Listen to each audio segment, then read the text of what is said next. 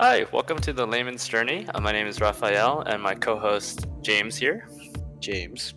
We'll be talking about the fifth Sunday of Easter, May 10th. Like always, we'll include a link to the readings in the description, so feel free to check that out before or during or after the podcast, whatever works for you. I think James is going to start us off with the antiphon. Oh, sing a new song to the Lord, for he has worked wonders. In the sight of the nations, he has shown his deliverance. Alleluia.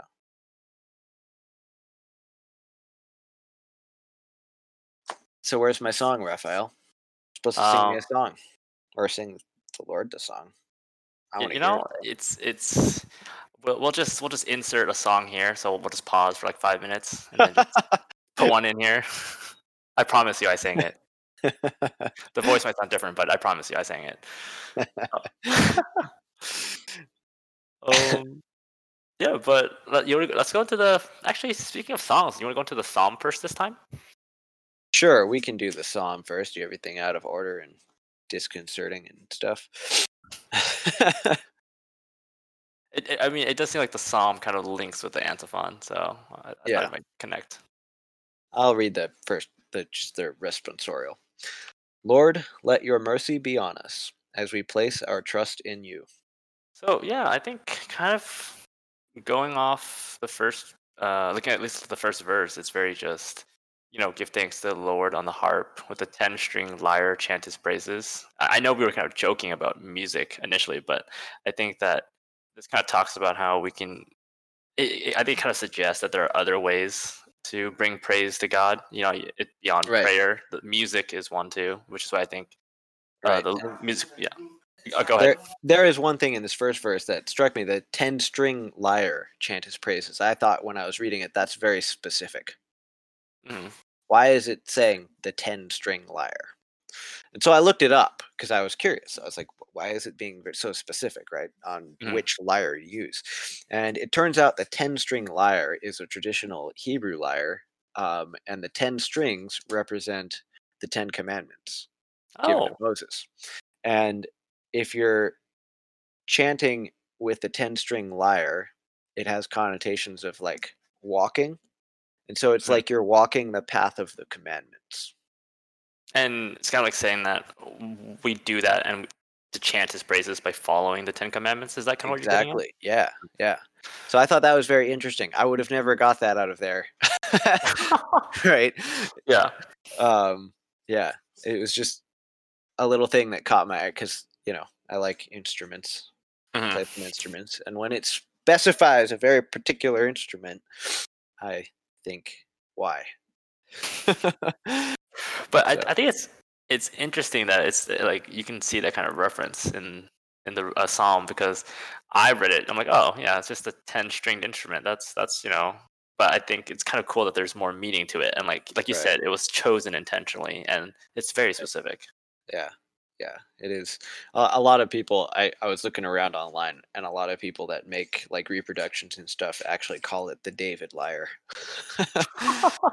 Because it was allegedly what King David would play on. And so, yes, I found that very interesting. And it's, as we place our trust in you, right? Following the commandments and walking the walk is Mhm. placing our trust in God. I think it's also interesting, like we were talking earlier about how music is a way of praising God, but I think like following the commandments as another way of praising the Lord is interesting. It's just like there's so many different ways that you can praise God, and I think that that's what's so beautiful about our faith is that people are called to do different things to bring glory to God, and all of those things have value in their own way. Right. Right. And the second verse also, upright is the word of the Lord, and all his works are trustworthy. Mhm. This struck me as well because a lot of times, you hear like the teachings of the church are just people telling you what to do, or and you know better what you should do for yourself. Mhm. But this is kind of saying the word of the Lord is upright. His works are trustworthy. If you can't trust him, what can you trust, right? Yeah. And so it's like y- we should want to. It's not. it comes back to that, the 10 commandments aren't there for us to just follow some rules to prove that we can follow rules. They're Mm, there for our own well-being, you know? They make us better to follow them, and that's what God wants for us. mm. Um, yeah, and that just struck me again a little bit. And I think it's really interesting too how with our faith, we're taught with both ways. There's the letter of the law and then the spirit of the law, and it is um, so like you said, the rules aren't there for us to be literally interpreted, follow to the letter, but they're there to help us live good lives, find meaning and the direction that God wants us to take. And I Mhm. think that it's so interesting that we understand that in our faith, because I think some people do take things literally, and I think that causes, and I think to take a literal translation of the works or the word of the Lord is to like put it in a box that it doesn't belong in, kind of. If that makes sense. Yeah. Well, and I think that kind of, that ties into a lot of the issues that the early Christians had with the Jewish community, the Pharisees and stuff, is they had this society built around following exact law, right? Mm, And so like their law book, their rule book, the Talmud that they read from, it's it's like these are the laws, the moral laws that we're supposed to follow, and how to like weave between the lines, you know? mm, And so it's that lack of connection to the spirit of the law, like you're talking about, where it's like they didn't have that. And I think that's kind of what Jesus added, right? Where it was like, mm. where he calls them out for being hypocrites and stuff pretty frequently. But Yeah. it's like, they're very much doing exactly what you're saying there, where they're following the letter of the law to the letter and taking it very literally, and they're not paying attention to the spirit of the law, Mm, right? And yeah, I think that was just a key to early Christianity, was that spirit of the law concept, because it wasn't something that was prevalent. mm. And I think like kind of going off that is like the key spirit of the law presence is like through our teachings and through all the readings we see of Jesus, like compassion is at that forefront, right? We Mm. see rules that were being taken literally overturned by things like, we're not treating these people with love. You're being too stickler of the rules, right? Like the rules weren't here for us to not live life with love and compassion. Right. Yeah, and I mean that obviously can also go too far in the other direction, where you don't want to allow evil Hmm. to exist. Like, if you have like, you're being compassionate to somebody, it shouldn't be taken so far that you are being accepting of sins or evils, Hmm. but you can still accept the person, right? Hmm. Yeah. It's like, if there is like a social outcast that's done something that society sees as morally deviant, it used to be like stone them in the streets, right? Mm. It's Yeah. like, you don't have to do that, but you also shouldn't accept what they've done, right? Hmm. You should try and guide them towards the light. And I think that's where the true compassion is. And it's hard to do, right? I mean, like, if everybody's had this situation where you have a friend that you know what they're doing is wrong and not good for them, and it's really hard to have that talk with them, Yeah. right? Yeah. Where it's like, you don't want to put your friendship in jeopardy, but you want to help your friend, and you know what they're doing isn't good for them, but like, you don't know how to say that, right? That's a very hard situation. But And I think that's actually like the way you explained it is I think a really good way of looking at it, right? Look, we're not accepting the evil act or the sin that someone's committing. We're forgiving the person, but the act is what's like taking them away from God, what is hurting them. And our goal is to try to help them, right? Help them find salvation, help them get to heaven. So you're right. Like I think it's really easy for people to just be like, "Oh yeah, we should forgive everyone and accept everyone." But I think you're right. It does allow evil in, and we need to be careful about that. So I think that's a really yeah, great point. yeah, I think, I mean, it kind of gets something that has been on my mind a lot lately. You always hear, like, lead by example.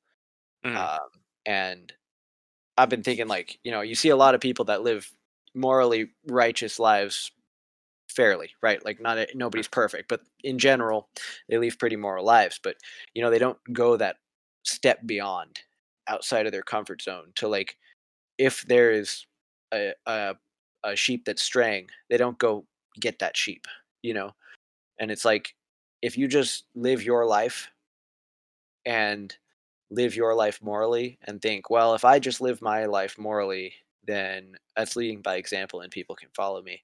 And I've been kind of feeling like it just doesn't seem like that's enough to me. Mhm. Like, I feel like if you see somebody, especially like if somebody that's close to you, that you have like a rapport with, that you can have conversation with, and they are going down the wrong path, I almost feel like you're taking a sin on yourself to not try and help them, Mhm. right? And I don't mean that to sound like, virtue signaling or judgmental or anything, but, like, we're all called to bring each other up, right? We got to Mhm. correct each other's form. We all fail in certain ways, and we all got to help each other. Mhm. And I feel like if we just do our own thing, it's not enough. And I think, like, listening to that, like, that's a really hard thing to wrap yourself around. I think Right. we talked about this before in the past. It's just the idea of society right now is very defensive when you approach people about these topics, and I think you're Right. right. You need a really close rapport with the person, and it comes from understanding that when we're approaching them, we're talking from a place of love, and it's not about condemnation or about the person, but it's about the act that Right. is like devaluing them or hurting their soul that we want to address. Right. Yeah, I was listening to the Archbishop talk a couple nights ago, um, and he said something that struck me, and it was a quote, and I'm a failure, and I can't remember where he got this quote from. I think it was something John Paul II had said, but it was something along the lines of, if we follow true Catholicism and the Word of God, we're going to be socially excommunicated. And I feel like now more than ever that rings true. Where if you are publicly devoutly Catholic, and societally, you're going to have this level of excommunication where you get shut out of certain things, right? Mm. um and it's kind of like a point of, when do you stand that ground, right? Which is hard.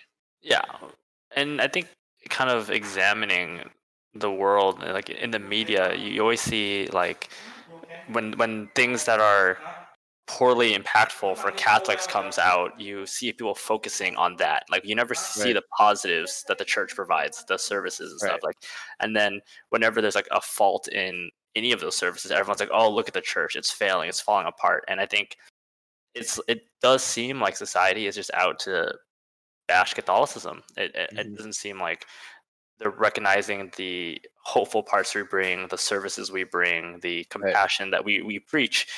They instead they focus on like at the extremes that they're seen, and like we're human. The church is, you know, it is like fundamentally human because it's run by human beings, and we're flawed.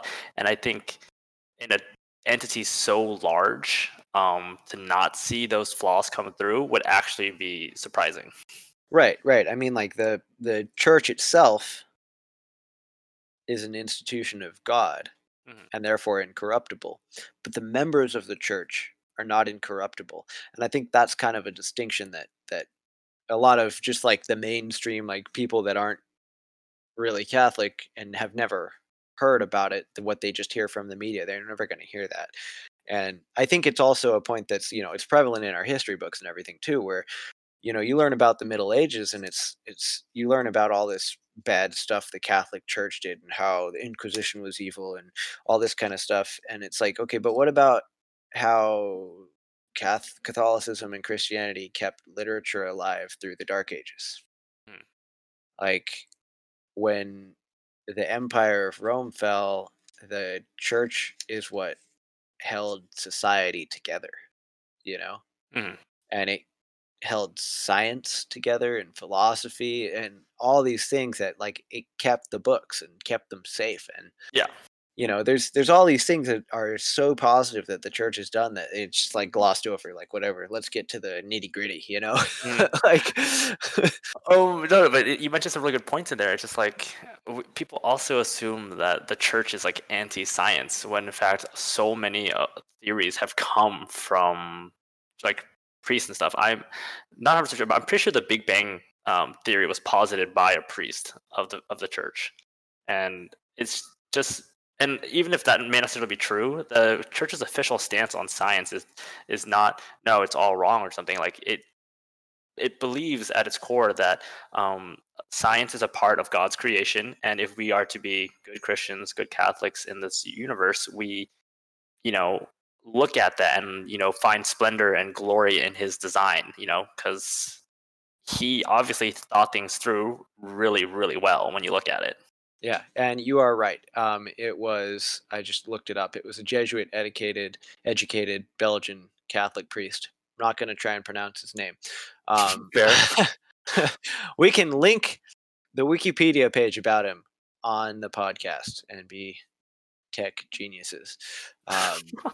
But yes, it was a Jesuit that noticed. What does it say here? He noticed the recession of nearby galaxies and was the first to explain that this was a expansion of the galaxies theory. So yes, you are right.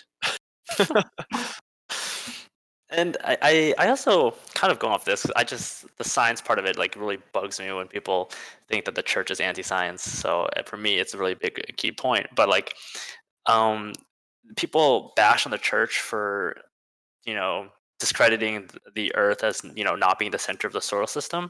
But when you really look into it and think about it, it wasn't that the church was against it. It was more they were trying to make sure that there was evidence for it. So when they put forth the theory, people could understand why they thought that, right? Because up until that point, for like thousands of years, people thought that the Earth was the center of the solar system. It's not something you just share with people and then not have crazy panic, right?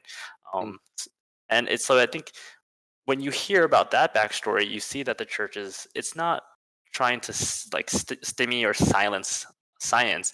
It wants to be prepared and thorough, because it's responsible, like you said, for so many people, so much knowledge, and so many lives that it doesn't want to just put forth things, right? So you see that in modern day teachings as well. The church rarely comes out with like concrete like teachings unless it's been thoroughly vetted, talked about, and prayed about, right? Like it doesn't just come out and say things. hmm Yeah, no, and I mean, I think especially in the time period of like the Middle Ages, the church's main goal. I mean, one of its main goals was this kind of societal protection, right? It was like this Hmm. thing to keep society together because it was a violent time, for most all of Europe, and the church kind of was this balancing factor, right? Hmm. Do you have anything else about the psalm you want to talk about? We kind of gone really off tangent, it seems, but this kind of ties into the first reading really well. Yeah, I think let's move on to the first reading. For me, it was like my catechesis isn't as thorough as I would like it. But I just kind of remember it's something specific. It was just that you can trace all priests to a bishop, and you can trace that bishop to an apostle eventually. Mhm, Because the whole idea was these people were chosen and prayed with and prayed upon to pass on the word of God. And I think this first reading kind of talks about that and shows us how it kind of started and where it started. mhm. Yeah, yeah, I agree, and I mean that kind of brings up the one thing I think is a very cool aspect of the church is that your pastor will report to the archbishop, who can report directly to the pope, Mhm.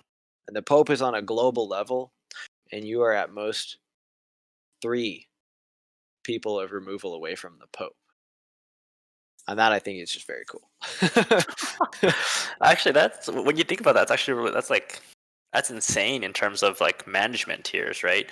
Because right? in a company, if you're let's say you're a worker bee, right? That you're probably like 8 or 10 times removed from the head honcho, maybe even Yeah. more, depending on how And it's it's structured. yeah, and in like a not even like I mean, like if you talk about like a mega corporation, it's going to be like 30 Mhm. tiers of removal away from Yeah, the guy at the top, and And those mega corporations employ a lot of people, but you see a church that is so large, and yet you're only like 3 away at most from the head honcho. right, right. And I that don't. I think that's a really cool thing about the church. um, but yeah, this first reading is just kind of to me it was, the disciples were growing, the apostles appointed some priests, Mhm, and you get the institution of that priesthood. Um, and the word of the God continued to spread, right? mhm, So it's just kind of speaks to how quickly, I guess, things grew, right? Like if you were an apostle and you're thinking, well, I got to go up against the Romans who are pagans and against the Jews who hate our guts. And I got to convert these people. And we have, maybe 30 of us, the 12 apostles, and then like, Mary, and there's not very many of them, right? The mhm, early Christians. And in each of these readings we've been getting since Easter, it's this continued trend of the church grew in numbers. And I think that speaks to the power of the Holy Spirit in the apostles working through them. mhm, And in at the very last line, even a large group of priests were becoming obedient to the faith. So they were even able to convert the Jewish priests that were like, these were the guys that called for Jesus's execution, right? mhm, like, and because of the power of the Holy Spirit in their word, they're able to convert them, right, mhm. and bring them to the truth. And I think that's really cool and encouraging. Yeah. And I think like your emphasis on the word and the Holy Spirit makes so much sense, right? Because like if I find it really hard for a group of people that just condemned a man to death via crucifixion to suddenly become obedient to a faith without some kind of outside intervention, right? It's just kind of Right. like you don't 180 on that decision. Right. Well, like imagine like we were talking about with the media right now. Like imagine going head to head with a bunch of the mainstream media outlets on like, actual moral law mm, and what we should be doing as a human species, right? Like what is our greatest calling? Is Do you think they would just turn around and get converted? Like and if the Holy Spirit wasn't working through you, like just based on your own human power, you think you could turn them around, you know? mhm.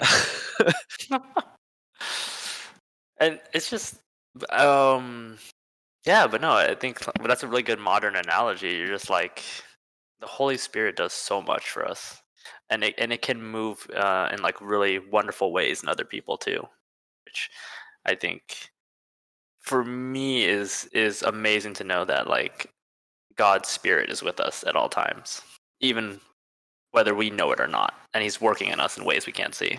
Yeah, I think that was one of the main things that I really wasn't fully prepared for when I was confirmed. Mhm. Is Oh like yes, yeah. because like now it's like I have a totally different conception of what that means, right? Mhm. And at the time I'm still ignorant, but I was more ignorant, foolish, and young at Mhm. the time. Um, and I just I didn't dive into it as much as I could have, Yeah, for sure. into how glorious that sacrament truly is. Um, Mhm. so yeah, and I think a lot of people can relate to that. Um, Yeah. these days, seems like most younger Catholics that I talk to have fairly similar opinions about this, where they didn't really feel prepared for confirmation, Mhm. and I think there's a lot of reasons for that, Yeah. but yeah. I remember it, we didn't talk about this in any of our podcasts before, but I think I remember you talking to me about it at least. This idea that even though we weren't ready, like I mean, like we weren't as receptive to the Holy Spirit as we are now. I remember you saying that even though we weren't ready for it, it still came into us and it's still doing like wonderful things. Mhm. And just because we weren't where we are now in our faith when we're confirmed doesn't mean we still can't utilize and appreciate that the Holy Spirit entered our Right. lives in such a way. Right. Exactly. And I think there's also a lot to be said for the timing of God's plan where it's, you know, to us a lot of times things seem like they're really poor timing and making our life miserable or hard or Mhm. whatever. And then, maybe 10 years down the road, it turns out, well, if that hadn't happened then, I wouldn't be where I am now. Yeah. And things are kind of working out in a way I would have never ever expected, right? No, for sure, And for sure. yeah, so Um, yeah, I think how going off of that for me is just like when I think back on my journey to where I am now, like back when I was going through it, I had no idea it would lead me to the career I am now, right? Like, so what I do for a living is teach, and all my past experiences that I kind of went through before I became a teacher had like no relation to teaching at all. But I found uses or I've seen connections in my life that make me a better teacher because of those things I did. Even though, right, during the time I thought I was doing it for something else and ended up not liking some of those things, it became a part of my life and shaped who I am now. right. Well, and it's the same for me. Like, I'm a city boy. My parents are city people, and their parents are city people, and now I'm farming. And I went to school for engineering and music. you know, like until I was farming, I had no idea that was what I was going to be doing, and now it turns out, it's something that I'm really driven towards, and so yeah, I feel like very different fields, but we have a kind of a similar path in that way Mhm, where things we would have never expected led us to where we are now, you know. mhm. And it's interesting because like I feel like we had other goals in mind, and then we were. I would I wouldn't say I was overtly guided to where I am now, but I was gently nudged over, I would say, the course of a couple of years to where I am now. And I think, um, but yeah, I think I've talked to you before about, going from music and engineering to being a farmer now. And I think I can hear the difference in when you're talking about your farming, right? Like you have a passion for it, you love it.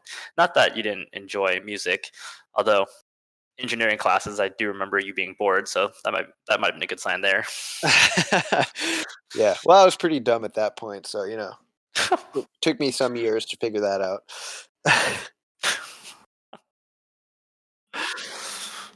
But no, I think yeah, kind of go back to our main point is just that the it's I think people worry so much about the destination that they forget about the journey, and Yeah. that the Lord is accompanying us on our journey, I and think is this leads, sorry to interrupt you, but oh no this leads worries. so perfectly into the first few lines of the second reading.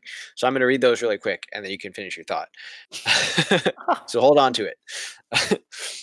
Beloved, come to him, a living stone, rejected by human beings, but chosen and precious in the sight of God. And, like living stones, let yourselves be built into a spiritual house, to be a holy priesthood, to offer spiritual sacrifices acceptable to God through Jesus Christ. It's just this concept of letting yourself be built Mhm, into a spiritual house. It's like neither of us would have ended up where we are currently if we didn't listen to those nudges. mhm, And like if I had just continued down my path of okay, well I want to make good money and have a nice material life that's comfortable and stuff, so I'm going to keep doing engineering. Like I would have been bored out of my mind. you know, yeah. but I would have had these like worldly comforts, but instead it's like when you let yourself be guided by these spiritual nudges, you find so much more fulfillment. Mhm.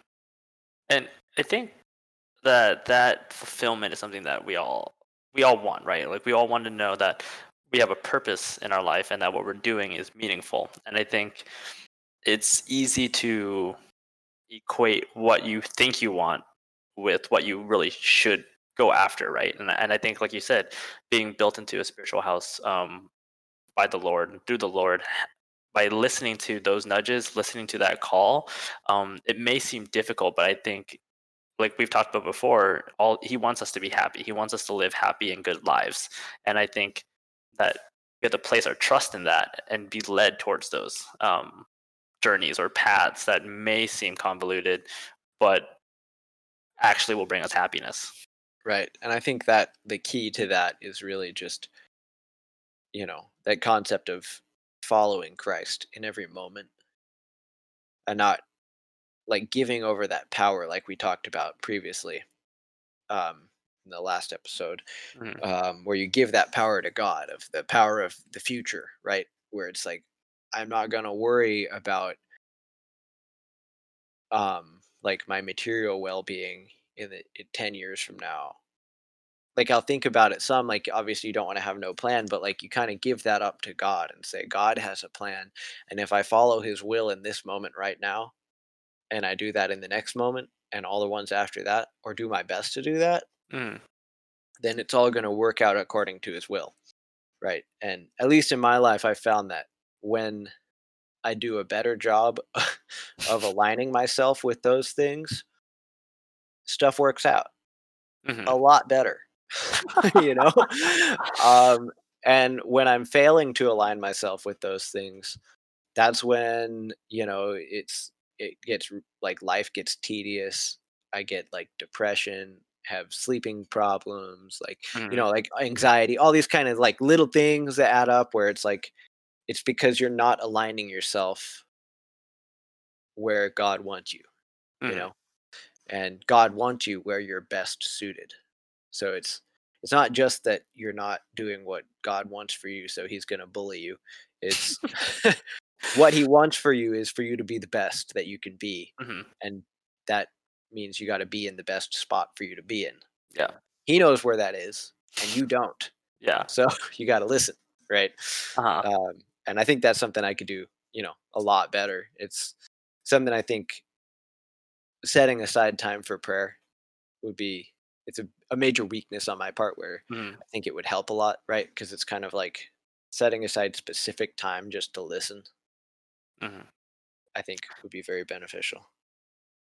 I think kind of going off that, a part of the like being where we're supposed to be doesn't mean it's going to be the easiest path every time. I Yeah. think that's something that people get in their heads. It's like, oh, if if this is not the easiest path, God wouldn't be calling us towards that. But I think that's not the way you're supposed to be looking at it. You're being called to do what will be good for your heart and your soul and like your sense of purpose, right?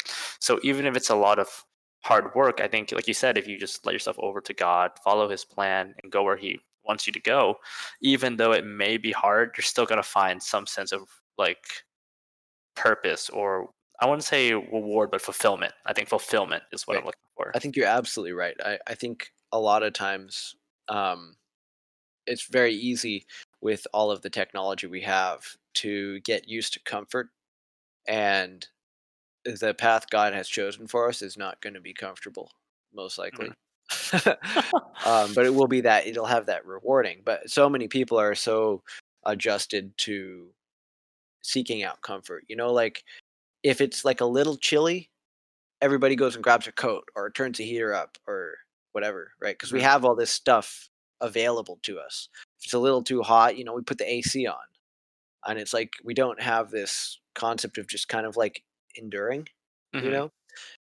Like we crave that kind of comfort, right? Because we can get it so easily now. And I think to a degree that it's weakened us as a people to be so comfortable all the time. Mhm. Um, yeah, I was thinking about that when I was farming on a couple days ago. In the morning, it was really cold and it was raining on us, and I had thought it was going to be sunny, so I didn't bring a jacket. And I'm stupid. Uh, Oh yeah, man. my boss is like, "Hey, aren't you cold?" And I'm like, "Yeah." And she's like, "You want a coat?" And I'm like, "I'm okay. I mean, it's gonna warm up today. It's not gonna be cold all day, and I think sometimes a little discomfort is good for you." she just looked at me like I was crazy and was like, "Okay, you can suffer if you like that." And I'm like, "Well, I'm not about, like, suffering all the time," but I think that, like, sometimes it's just, like, kinda having that little mental struggle of being a little uncomfortable Mhm. is, I think it can, builds character. Uh,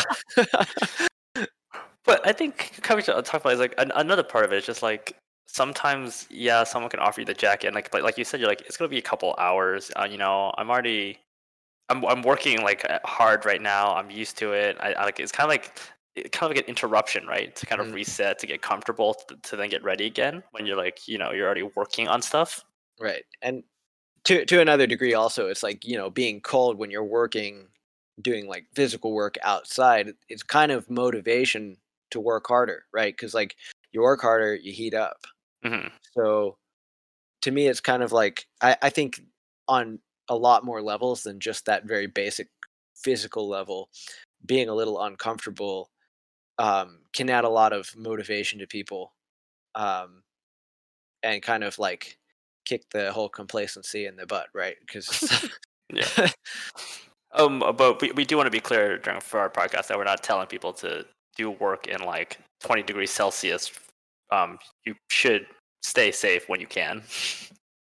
Yeah, don't go to Siberia, naked unless you're Russian and have lots of vodka, and, maybe then you'll be okay, but the rest of us I don't, I don't know how I maybe feel about those comments. maybe put some clothes on, It's cold. Yeah, but no, I think coming back to it, you're right. Just like sometimes a little discomfort's not bad, and it's just Right. like like you said, it's a motivational thing, right? Like if I'm doing work and I need to grade something, I don't want to be comfortable because I'm just gonna fall asleep. Like I need to Mhm. be awake. Right, right. Yeah, I mean, people do it all the time. It's not something that's foreign to people. It's just kind of like a subconscious thing, right? Like you aren't going to get like in your cozy sweatpants and sweatshirt and wrapped up in a blanket with like a cup of tea if what you need to do 10 minutes later is like go to the gym and work out, right? Like that's not, it's not going to work. Mm. Or, grade papers, right? Like you're going to fall asleep. Or write a paper if you're in school, right? Oh Like, yeah, yeah. right? So, yeah. I mean, I always chose to write papers at 4 o'clock in the morning the day they were due. So Yeah, that doesn't sound. I'm obviously the optimal student. But that was uncomfortable and I wrote quickly. So, But did you write well though? Is the question. yeah, well enough. That's fair. It's in the past. I mean, you're where you want to be. I'm where I want to be. It worked out. That's right. That's right. Is there anything else about the second reading you want to talk about, or do you want to kind of move on to the gospel after you talk about the Alleluia? I think we better get moving. Um, I think the Alleluia is just more in line with the general concept of following God is really truly in our best interests. The verse, "I am the way, the truth, and the life," says the Lord. "No one comes to the Father except through me." It's kind of just more of that. Following Him is not because He's a bully and just wants us to follow Him arbitrarily. It's Hmm. because He is the truth and the life, and He wants what's best for us. So yeah. And I think for me, it's really interesting because it's like no one comes to the Father except through me. And then you think about it with the Trinity, the Father, Son, and the Holy Spirit. It's just like, so I can't get to the Father except for through Jesus. But when I'm going through Jesus, aren't I already with the Father? And I think it's like a really interesting image. Because like can't go to a part of God without all of Him, right? Like you can't Right. get to the Father or the Son without the Holy Spirit being there or helping you get there, right? And I think all of them are connected Yeah. in an unfathomable way that I still can't truly describe. But Yeah. Well, that's one of those faith things, right? And I mean, I think that's leads into the gospel well. It's, about um getting to the Father through Jesus and seeing mm, the Father in Jesus. And I think that kind of speaks to one aspect of the Trinity I heard where it's, the Father is the all knowing, the being, the mhm, Spirit is the mover in our lives, like the signs we see, the Mhm, you know, the motivations we get. And then Jesus is our physical connection to God. Like he's fully God and fully human. mhm, And so you have these three aspects of God that is each relatable in its own way, right? And mhm, each one provides a new depth in which we can get closer to God. mhm, And if we only had one, we wouldn't have all of these ways to connect with God, right? But because we have this perfect three-legged stool, um, we have all these different ways to relate to God, and as you go through different stages in your faith, everybody, has like different stages where they have like really high motivation or low motivation, or they're struggling with things and stuff like that. And I feel like at every point, there's a way to relate to at least one part of the Trinity. mhm. Um, so I think that's a good tool, right? I've never thought about it that way, and I think the way you described it, like especially Jesus, the description about Jesus really struck out to me. The fact that it makes sense, right? You have if you have God by yourself at that point, you're praying to an entity, hoping that it will do something. But when you think about all of it as a whole, it actually builds this beautiful image for you, right?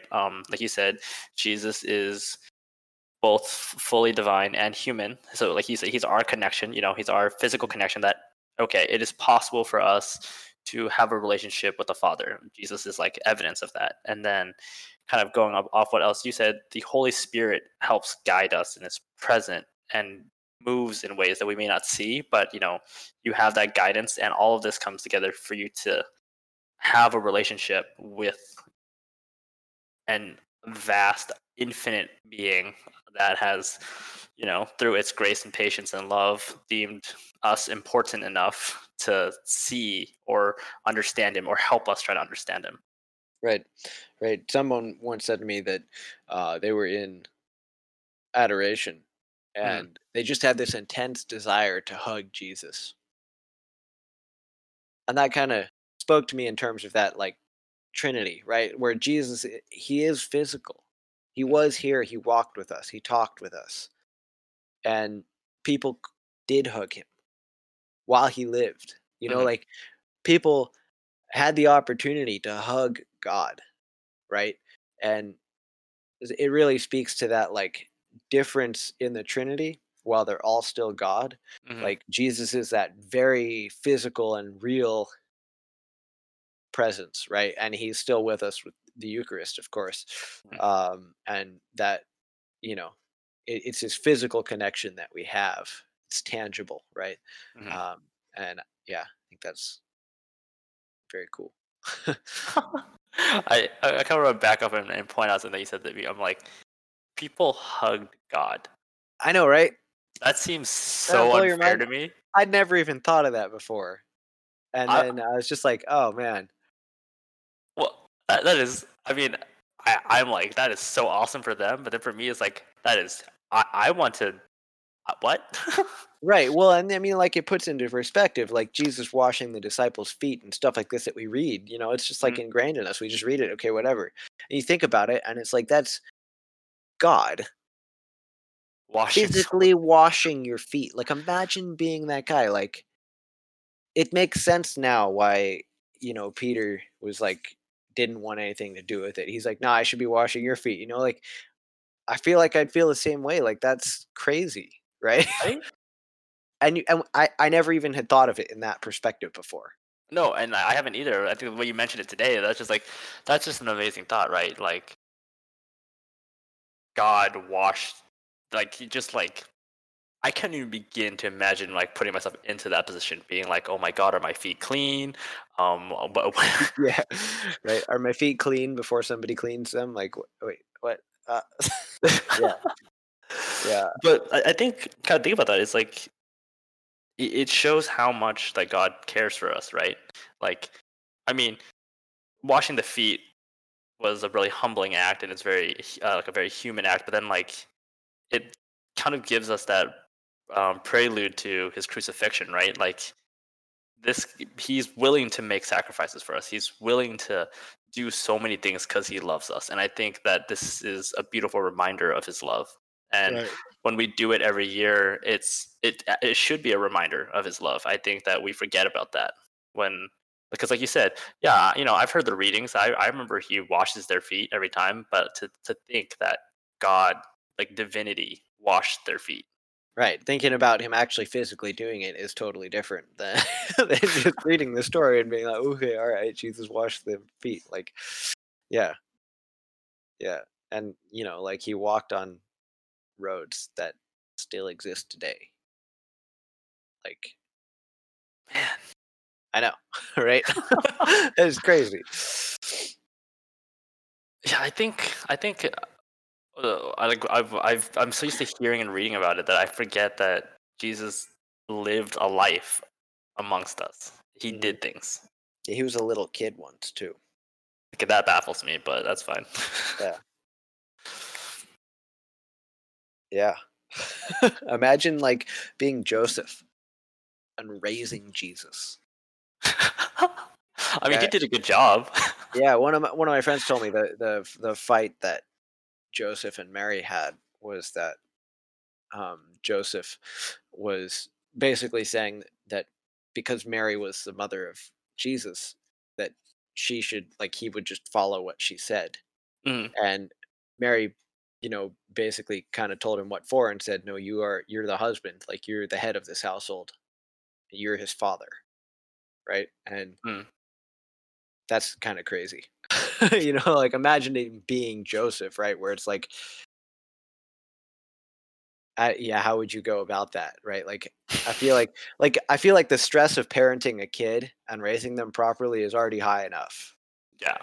But like, then if you have this added on, like knowing that, yeah, this is Jesus Christ, the Son of God, also God, like, you know, Don't forget the angels watching over and telling you about this. right, right, yeah, But just then I think mind blowing. I forget which Sunday, but I think there's a Sunday after Easter where it's like it's the feast of the family, right? And we we recognize that Joseph, Mary, and Jesus were a family, right? It wasn't Joseph, the guy who listened to Mary because she bore the Son of God. They were a family. And I Hmm. think we forget about that sometimes. Yeah, he was genuinely the head of the household, right? And um, it's what when you are the father figure of a household, it's you have that responsibility. You are a priest of that household. Hmm. um you're the first level of like you get this like minor priesthood where it's your responsibility to spiritually lead this household, and that was Joseph's job, which is like, imagine trying like spiritually leading not only Mary but also Jesus, like, you know I think, yeah.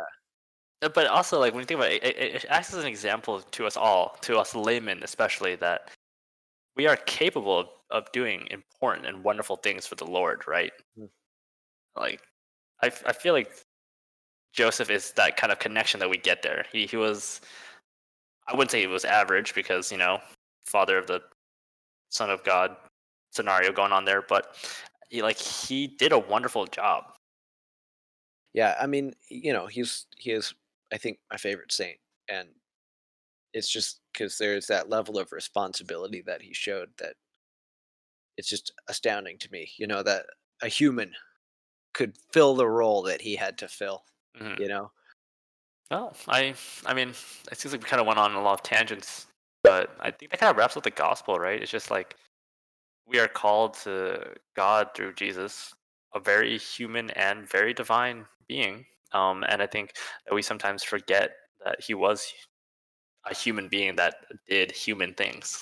Right. It's easy to dissociate his humanness and his godness, being like, talk about Jesus the human and then talk about Jesus as God and not relate the two when in Mhm. fact they're the same, right? And that's what's paradoxical and difficult to wrap your mind around. But yeah. Well, shall I read the communion antiphon? Yeah. I am the true vine, and you are the branches, says the Lord. Whoever remains in me, and I in him, bears fruit in plenty. Alleluia. I think that's a great antiphon to kind of wrap up what we're talking about. Yeah, is there anything else you want to talk about, or do you want to wrap it up with a prayer? I think we have spoken on many tangents that I can hold my other tangents in. Sounds good. All right. I guess let's end in prayer like we normally do. In the name of the Father, the Son, and the Holy Spirit. Let's pray for intentions. I would like to pray for all those that are struggling with the adjustments and the difficult time of the coronavirus and an end to it, so that people may return to your house, the churches, and receive communion. Because I know that I personally miss it deeply. I pray for myself and everyone else to have the courage and agency to follow the gentle nudges of the Holy Spirit, um, and lead the lives that God sets for us. For these intentions that we have spoken out loud and those we hold in our heart, I would like to pray a prayer to the Holy Spirit that was shared with me one time. So, remain with us the whole day, Lord. May your grace be a sun that never sets. We dedicate this day to you as an offering. Do not let us offer anything that is evil. May your gift of light pervade this whole day, that we may be the salt of the earth and the light of the world. May the love of your Holy Spirit direct our hearts and our lips, and may we always act in accordance with your will. Amen. Amen. In the name of the Father, the Son, and the Holy Spirit. Thank you for joining us. Hopefully, you'll get something out of this. And if you have any feedback or you have any comments, please let us know. We'd like to hear from you. Thank you.